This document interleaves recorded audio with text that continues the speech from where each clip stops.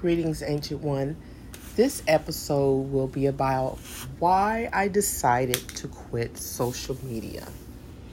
In particular, Facebook, because I just never really got into Instagram or other forms of social media. Didn't use Twitter, but Facebook. I got on Facebook in 2015, and I've always felt like I was on social media far too long. I'm 48, soon to be 49, so I did not grow up in the era with the internet and social media and stuff. It was not something that I was used to, so I know how it feels without social media, and I know how it feels to have social media. And it feels better not having social media. My experiences with Facebook, now known as Meta, I just studied how human behavior is being manipulated by the algorithm, by ads, by funnel thinking, like group think, where everyone has to conform to a certain group think. And as being the experiences from what I've noticed just by observation of my own human behavior and the behavior of others and the behavior of the corporation now known as Meta. Everyone has a different experience, and for indigenous people and people of color, your experience is limited and your freedoms is limited. So it's just another space where we are not allowed to truly express ourselves. And it's just another space where we're being socially engineered to act out our traumas. Our traumas is being triggered daily. So the corporation, Meta, and their algorithm thought that I wanted to see non-stop police brutality videos. I do not. They also thought that I wanted to see non-stop videos about Karens. I do not. It was just constant doom and gloom. They thought that I wanted to see constant political ads. I do not. None of those things are my interests. I know these things exist in this world, but is that what I want to concentrate on? Absolutely not. I'm more focused on sustainable living, indigenous rights, being mindful and peaceful, healing. All of those things are my focus. But Meta wanted to switch me into something else that will cause me daily trauma. So, being triggered every single day with this trauma, surrounded by other people who are being triggered daily with trauma of various things, because that place is full of so much debauchery, it's ridiculous.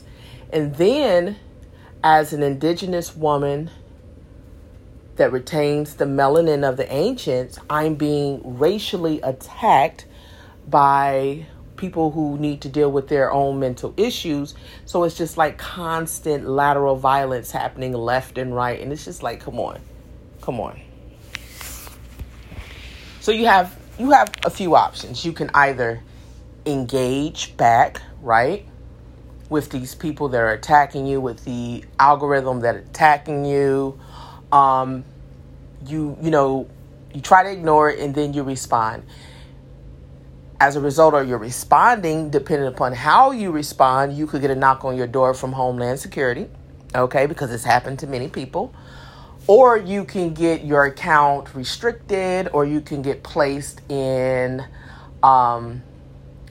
what they like to call social media jail. It's just ridiculousness. As grown adults, it's really ridiculous.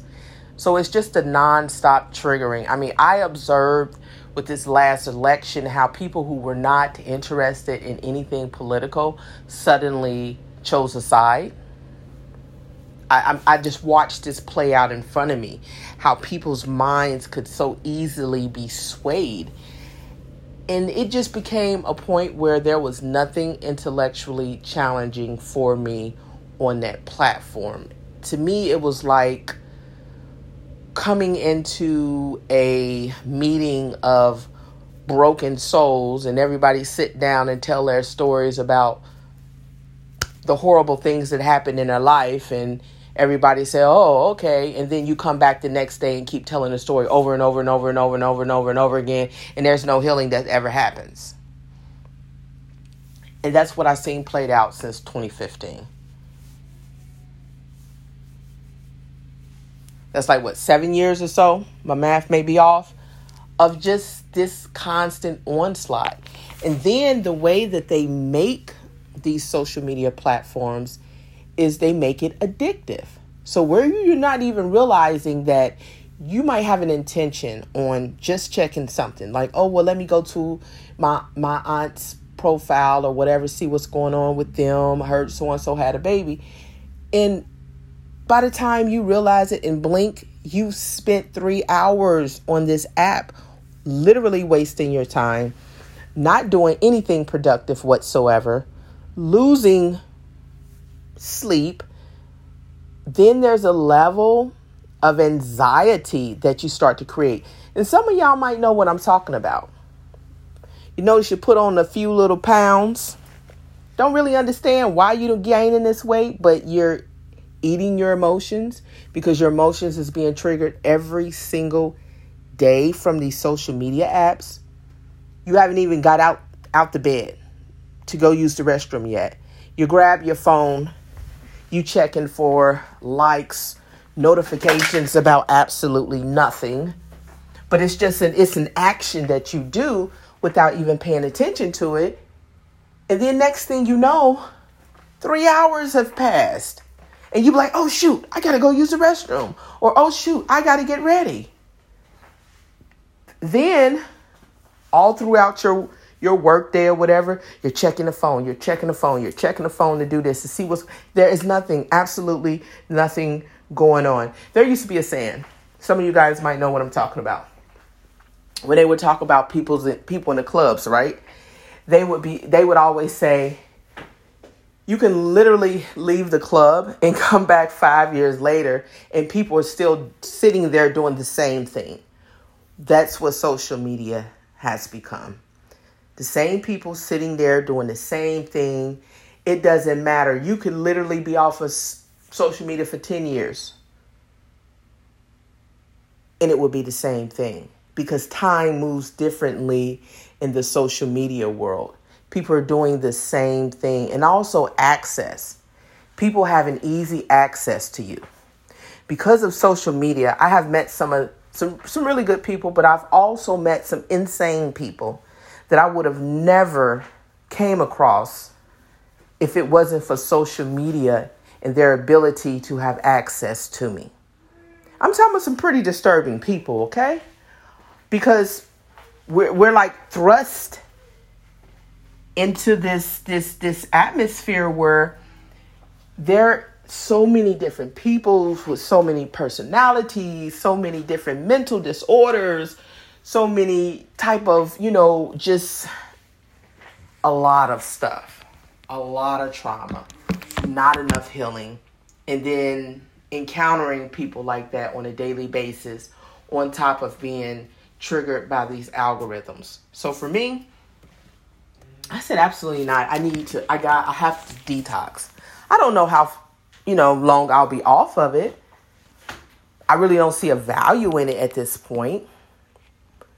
I don't know how long I'll be off of it, but I will tell you by day 2, it's been about a week and a half now, but by day 2, I was like, wow, I feel absolutely amazing. Like, I don't feel like I'm on autopilot trying to check what's going on Facebook. And now Facebook has it to where they want to send you a notification about someone on your friend list liking or commenting on somebody else's post that you don't even know.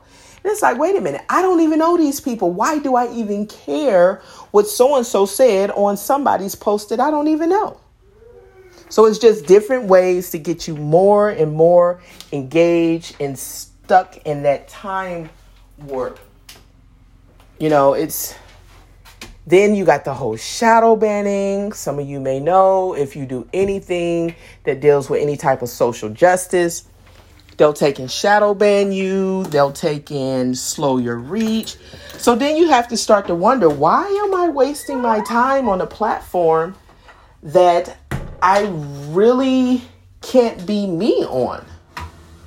A platform where if I really truly speak my mind, I'm being attacked, or my reach is being slowed.